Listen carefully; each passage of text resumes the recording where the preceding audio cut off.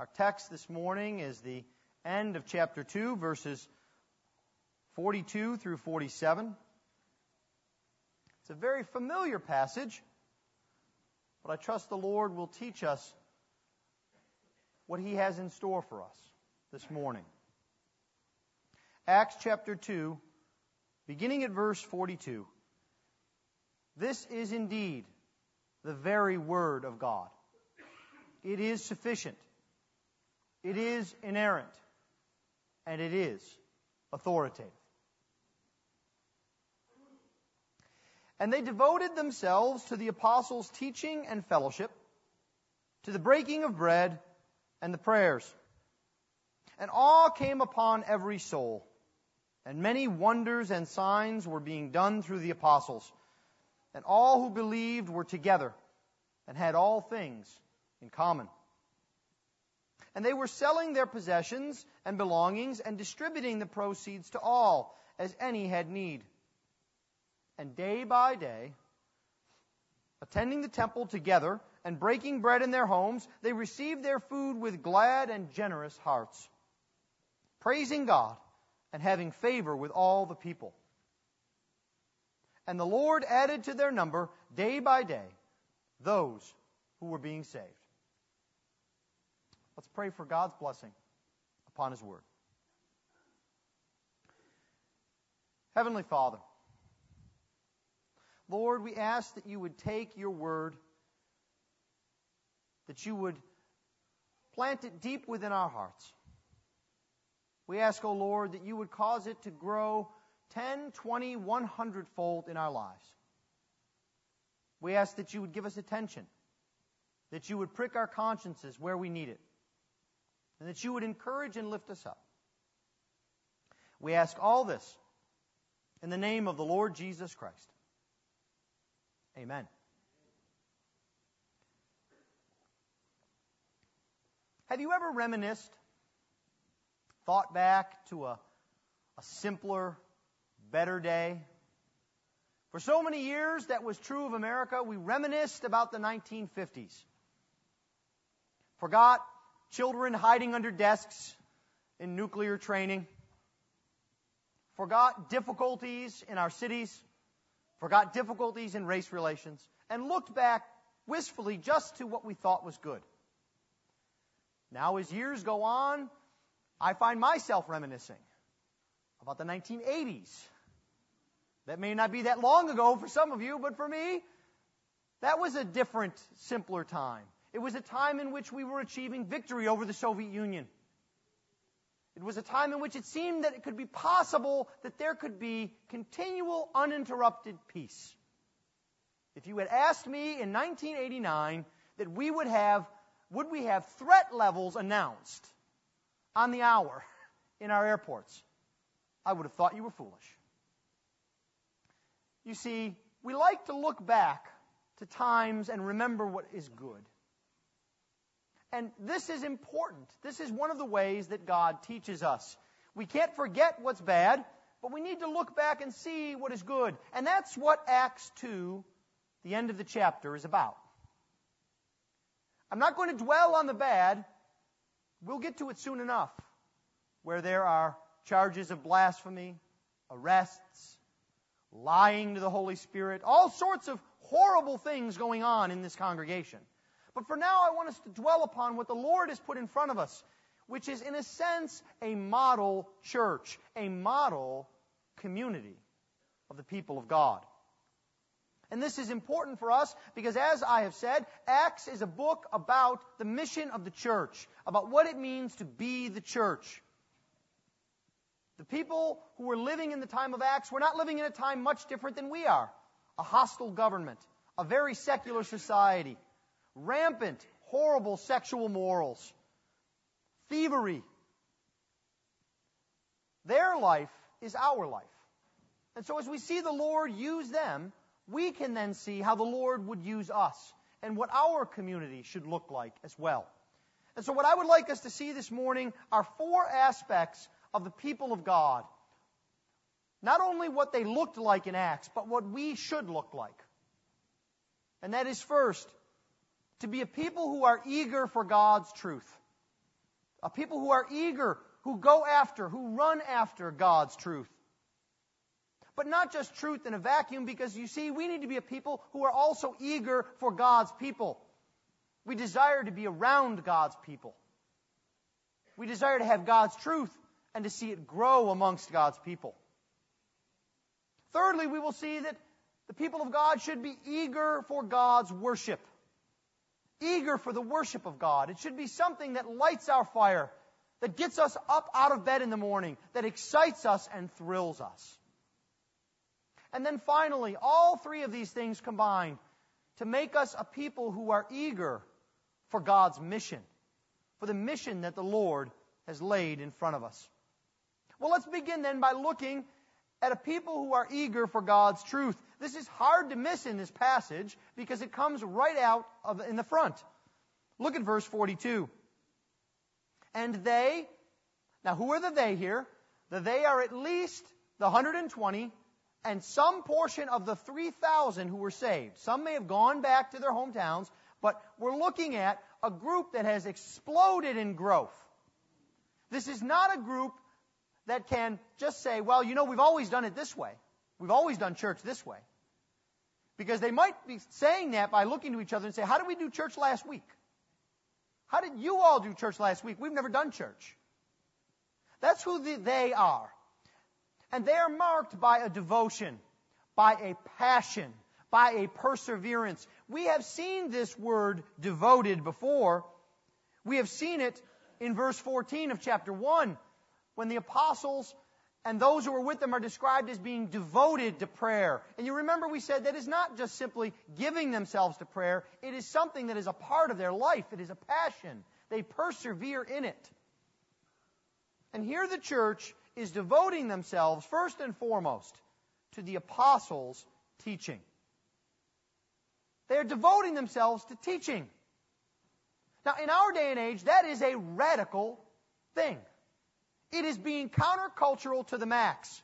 If you devote yourself to the teaching of the apostles, you are much more countercultural than any number of tattoos or piercings. People will look at you and they say, what?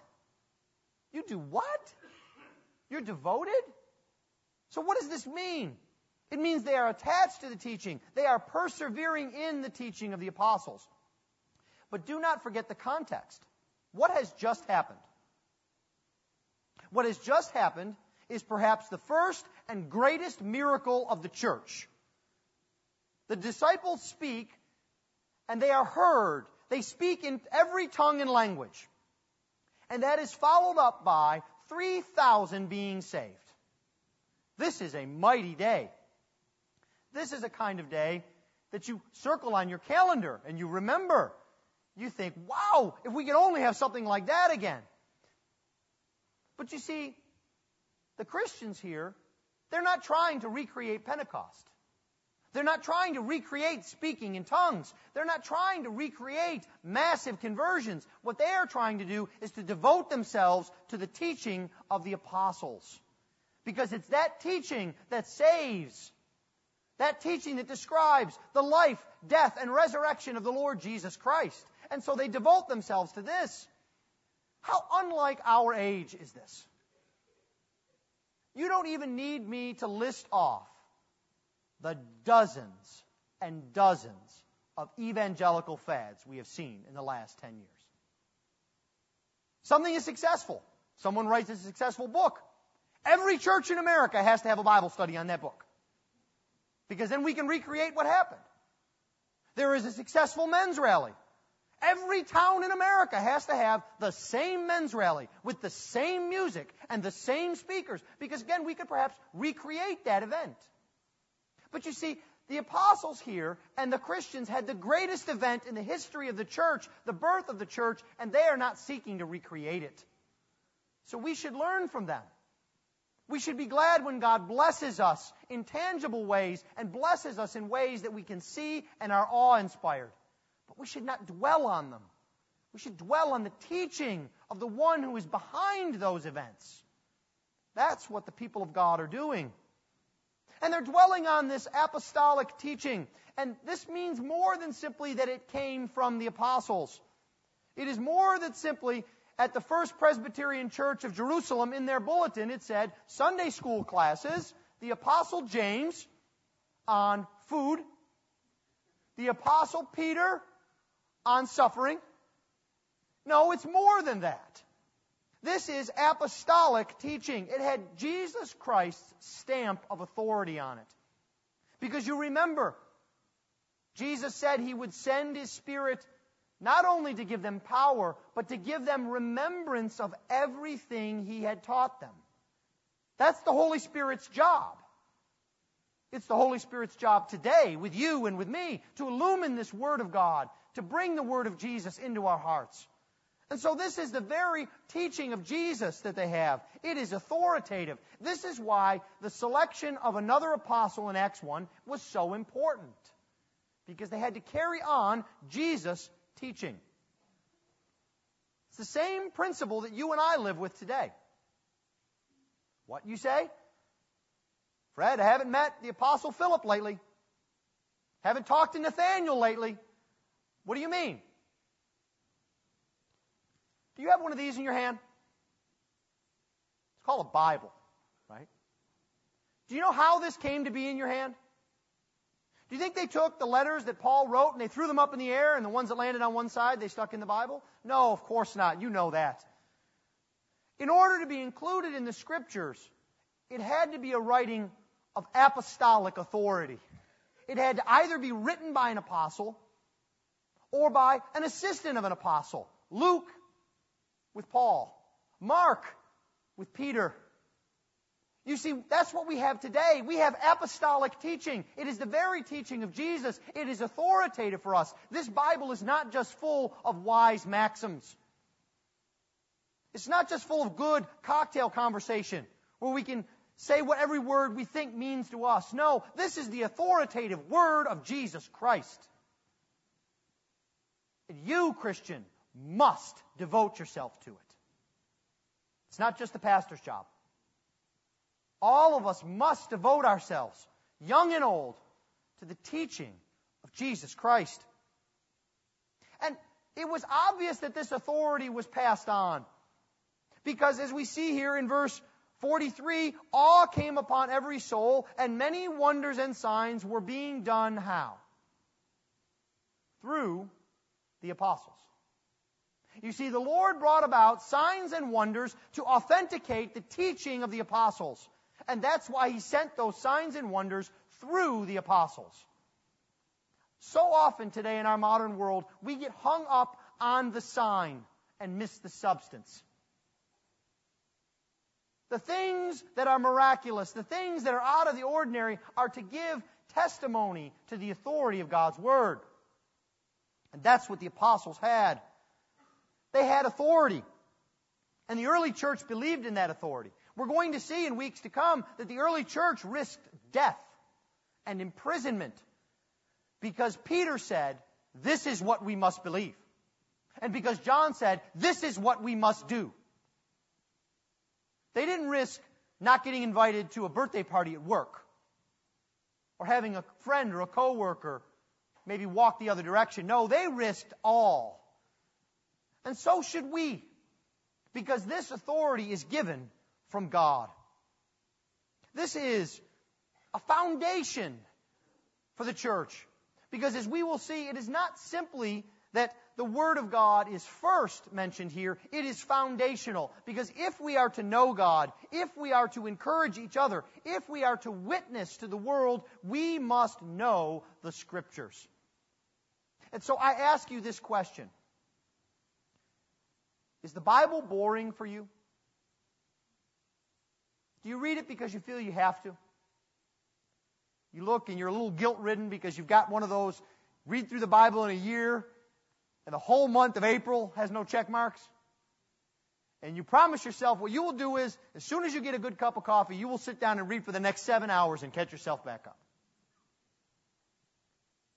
You see, if the Word of God is boring for you, and I'm also talking to kids, if the Word of God is boring to you, then you need to check yourself.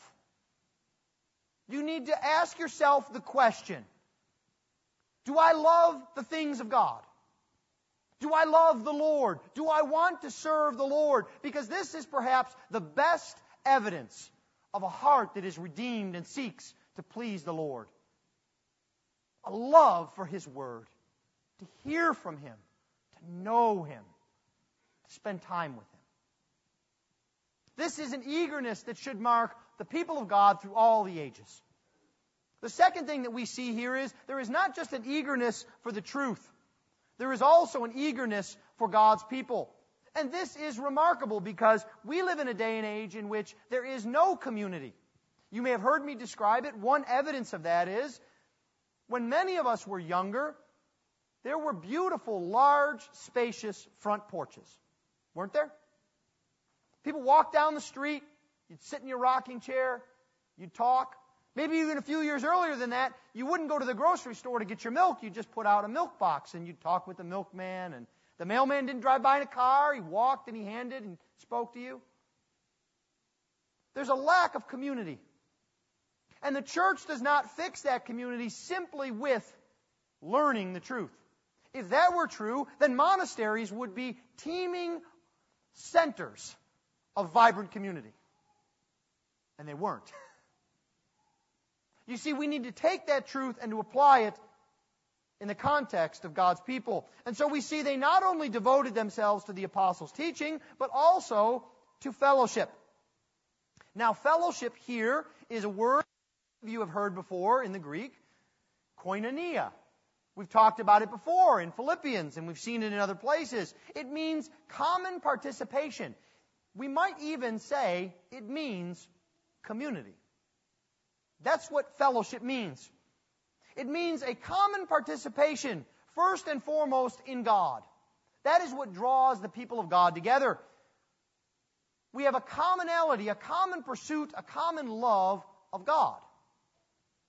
It's not a common love of NASCAR, or golf, or sewing, or scrapbooking, or football. We may have those things in common and enjoy them together, but the thing that brings us together is a common love for the Lord. But there's another commonality that flows out from that. It's a common love for each other as well. As we see each other having value as made in the image of God and redeemed by the Lord Jesus Christ. How can we push aside someone whom Jesus Christ shed His blood for? This is what our community is. And this is made stronger. This reality is made stronger because of our common spiritual realities as we seek to be better fathers, better mothers, better children, better employees. We come together and encourage one another around God's Word. You see, it begins with our commonality, our fellowship with the Lord, and then it brings fellowship to each other. There is a saying, the stronger the vertical fellowship, the stronger the horizontal fellowship will be. And this is very true. It's one of the reasons why they devoted themselves to the apostles' teaching.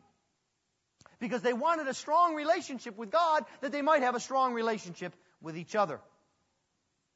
Now, fellowship is often mistaken for other things. There are those who come in and say, well, I know what fellowship is. And they're wrong. There's the famous passage from this verse that says, I know what fellowship is. What the Christians do, that's communism. They all shared, see? They gave to one another. Except for there's a few things missing. Like force, and jackboots, and pressure, and commissars. You see, communism and socialism is not Christianity. It's just another government system. Neither is capitalism Christianity. It's just another economic system. But you see, what they had was real and deep fellowship. No one was forced to give. Generosity flowed out of their hearts. Could you imagine gleefully writing a check and sticking it in the envelope to send off to the IRS? If you can't, then don't think that's what the church was like. Because the church was more like, you can't wait. You just got a bonus at work. or you just had a good investment pan out, and you can't wait to share it with someone you know is in need. You're excited about it. That's what the church is like. Fellowship is not about force. It's not merely about sharing things. It's also not exclusive. You see, for many of us and for most of our society, at times, fellowship is exclusive. We have a fellowship around basketball. And woe betide the man or woman who walks in the room that doesn't like basketball. Get out! Can't you see we're trying to pay attention to the game? Fellowship does not take a small group and say, well, we have our own fellowship together. We have enough for us. You don't need to come in. You know, it's the kind of thing that happens when there's a group of people standing talking, and someone walks up and they just sort of turn this way and block them off. We've got enough fellowship, thank you. This kind of fellowship is dangerous. And brothers and sisters, young brothers and sisters, it is most dangerous at the high school, junior high, and college ages, where we feel we have enough fellowship because our friends like the things that we like, and we don't need to be bothered with others. But it's not just young adults. It happens with men, too. It happens with ladies, too. Fellowship is not exclusive. It is inclusive. They were all together from all sorts of walks of life. Some were rich and could sell things. Some were poor and needed money to eat. Some were from Jerusalem. Some were from the hinterlands. And they all were together in one community. The word here that Luke uses to describe how they were all together is a word that is also used in the discussion of the Lord's Supper. You may expect that.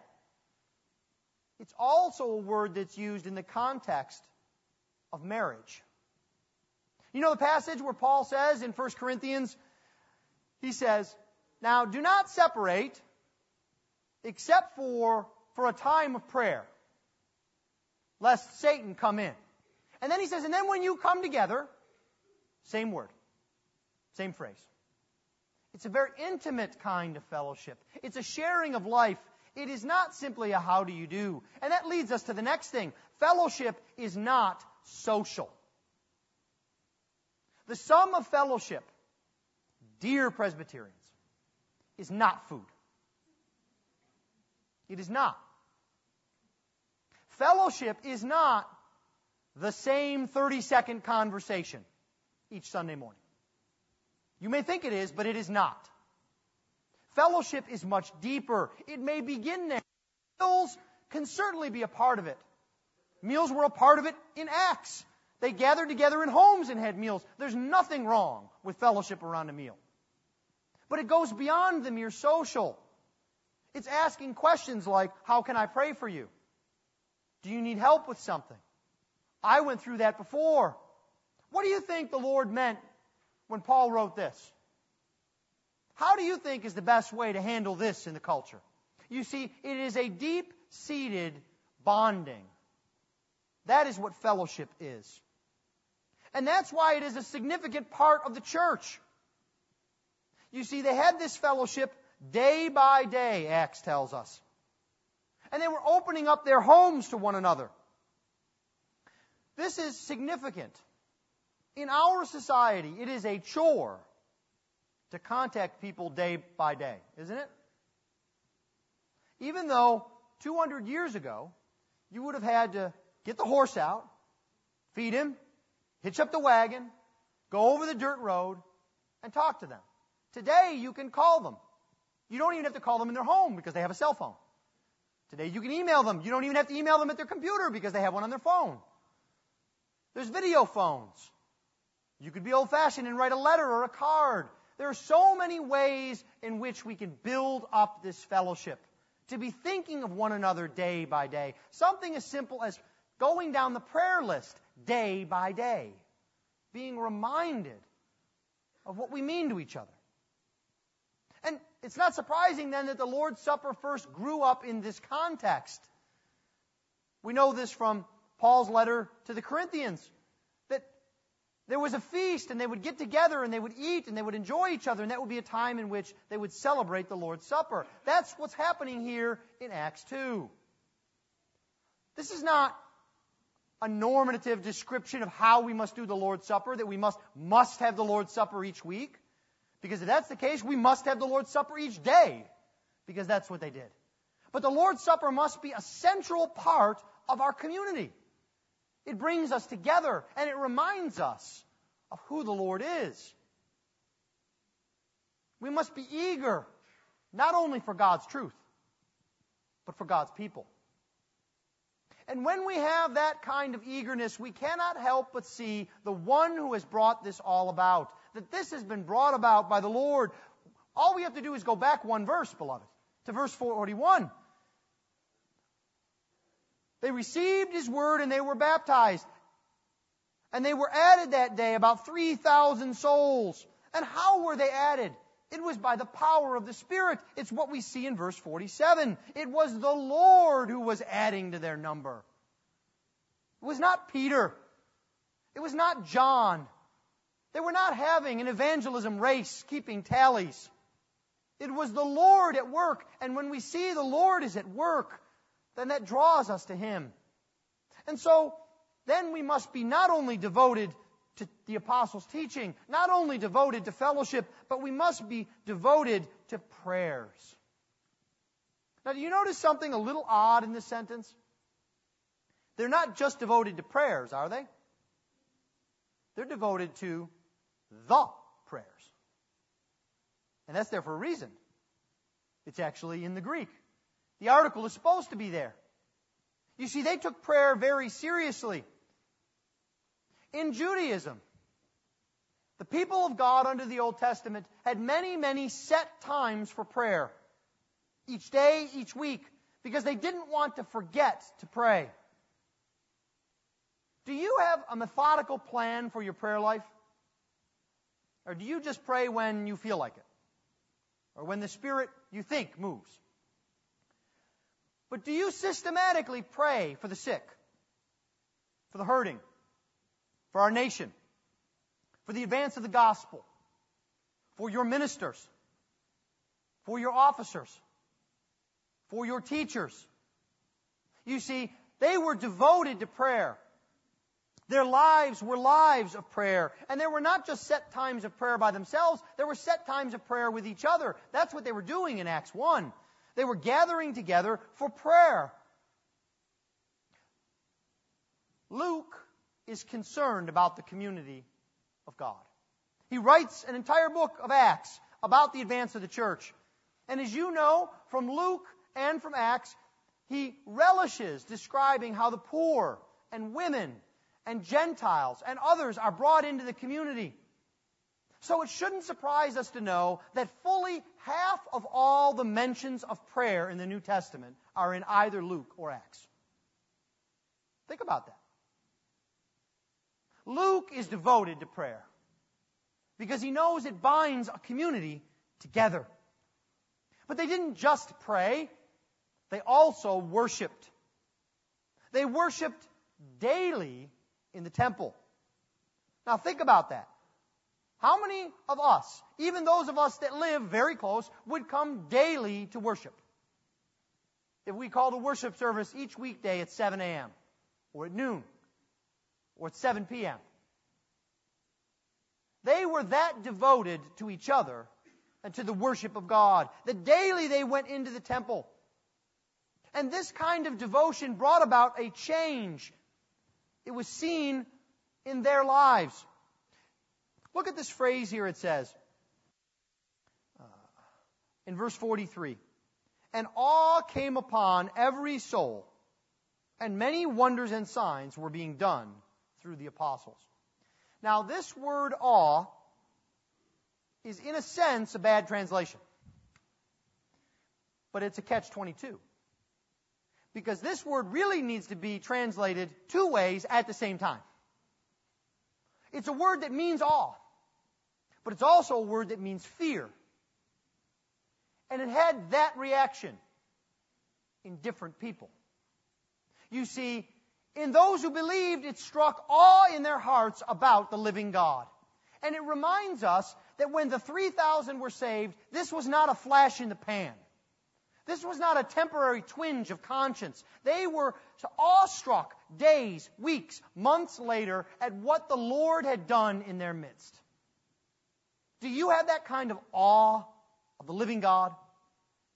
See, ironically, the more mature a Christian you are, the longer you have been a Christian, the greater temptation it is not to be awestruck by the living God. Because you've been to church 453 times. You've read through the Bible in a year 15 times. You've held 16,432 daily devotions. But you see, the call for us in the community of God is to be awestruck by God, to seek Him. Because you see, those who are not in the community of God were struck in another way. They had fear. Have you ever thought about the fact that Jesus Christ is crucified? The apostles are afraid of being put into prison. And they preach and teach publicly, and only a couple of them are killed? That this church movement isn't shut down immediately? They're out in the temple day after day. And it doesn't say they went into the temple daily, and then they went home and bound their wounds and buried the dead. Every single day they were in the public square, we might say, witnessing and testifying to Jesus Christ, going in like Peter and saying, "You killed Him." And nothing happens. It's because God struck fear into their opponents.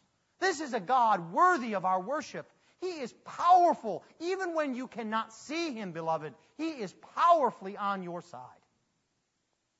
This is the living God. And this all leads to praise. Look at what they do. They go out and they're in the temple. They're out and about. And with generous hearts, they're taking in food and they are praising the Lord, singing God's praises. What would it be like if that's what marked our community? Some of you may have heard this story that Benjamin Franklin, the famous skeptist and atheist, was struck after George Whitefield came through his area and preached sermons and people were converted. Franklin said he could go out and in the streets he would see families walking, singing psalms. You would see men standing together, singing God's praises out in the public. Could you imagine that happening on the corner of Highland Knolls and Mason? Or outside the mall?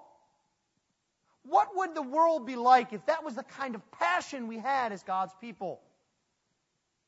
You see, we need to take the praise of the Lord that we have in our hearts, and it should be manifest to others. It doesn't mean we all have to sing psalms. Some of us shouldn't sing publicly unaccompanied ever. Now, you could probably get in a schedule and Gladys could follow you around. We'll get her some kind of small mobile keyboard. But that's not the point. It's not a checklist to check off. It's that our hearts should well up with praise that everyone around us should see. Why are you in such a good mood? You know, the news has been horrible this week. Well, I'm just happy to be alive and thinking of all the things the Lord has done for me. The people of God were eager for God's truth and for His Word. They were eager for each other. They were eager to worship God, and all of this culminated for them in an eagerness to carry out God's mission. You see, this is why we speak so much of community. Some of you may have heard me speak about this, about how community is important here at Christ Church. Community is not important primarily so that we can be happy and so that we can be satisfied that we have friends. Those are good things. Community is important because as much as we are a group of people who sit around a table, we are all of us, even the smallest of us, we are mighty warriors in a mighty army that is advancing to vanquish the kingdom of Satan in our midst. And if we are going to do that, We must be united, and we must be passionate, and we must know the mission and want to carry it out, and know the one for whom we are carrying it out, for He enables us. And that's what marked the early church. They were eager for God's mission. You see, their community led to mission both within and without. Inside the church, it led to mission as they were joyful and generous amongst one another. They literally had generosity of heart, joy of heart. This is what it means to do ministry inside the church, to encourage one another, to equip one another, to help one another. But they didn't just keep it inside. Oh no. The ministry led out. It led outside the community. And God blessed their endeavors. They went out in the temple daily. They went out in groups. And they encouraged one another. And they preached the gospel. And they gave testimony. And the Lord gave them not only grace in the church, but grace outside the church. He gave them goodwill. They had favor with the people. The word there for favor is the word grace. God gave them gracious speech. He gave them gracious mannerisms so that people listened and they heard and they were brought in to the body because God was calling in His people and no one could stop that. Witnessing for them was a part of their daily life. Would that would be a part of our daily life? Do you go through days where you don't even think about witnessing? If you don't, you're better than I am. Because your pastor does. You get tied up in things get busy, family. But we must constantly have that mindset.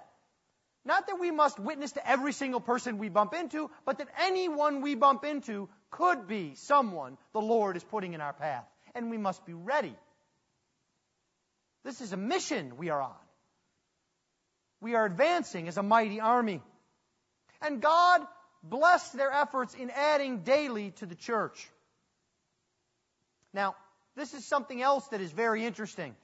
And would that the 21st century church would understand this. The 3,000 that were saved, they were added to the church. They weren't given a card and see you later and set to float off somewhere where they could be taken upon by Muslims or Jehovah's Witnesses or Mormons or secularists. No, they were brought into a nurturing environment. This is the perfect passage to say that there are no Lone Ranger Christians, ever. This church did not have great organization. It did not have everything tidy and neat. It didn't have a budget. It didn't have a denomination. It was a church that would grow. And everyone that was saved was added to the church. If you were saved, you were a part of the church. You were a part of the mission. This is what we are called to do. To make people a part of the church. That doesn't mean they have to be in these pews. But if you have a friend who is not a part of a church, or maybe if you are not a part of a church, you must want to unite with God's people. This is a call to unity of mission. The last thing that we want to see is that these apostles understood, these disciples understood, these converts understood, that all of this was in God's hands. That it was God who worked. That it was God who was at work in His Word. It was God who was at work in bringing them together. It was God who was at work in giving them boldness. It was God who was at work in uniting them in worship. It was God who was at work in saving souls. They were merely channels. Is that what you desire? Do you desire to hear about mighty signs and wonders after a fashion? Being done through you instead of by you? You see, we are just channels for God's work. But we must be obedient and move forward with unity of purpose. In conclusion, this picture, this still frame, this teaser trailer that we see in Acts 2, describes for us not a perfect church, but it is a church that we should emulate and model, that we should seek to be like in all of our relationships, in all of our ways. It's been put this way. The wonderful commentator John Stott says this.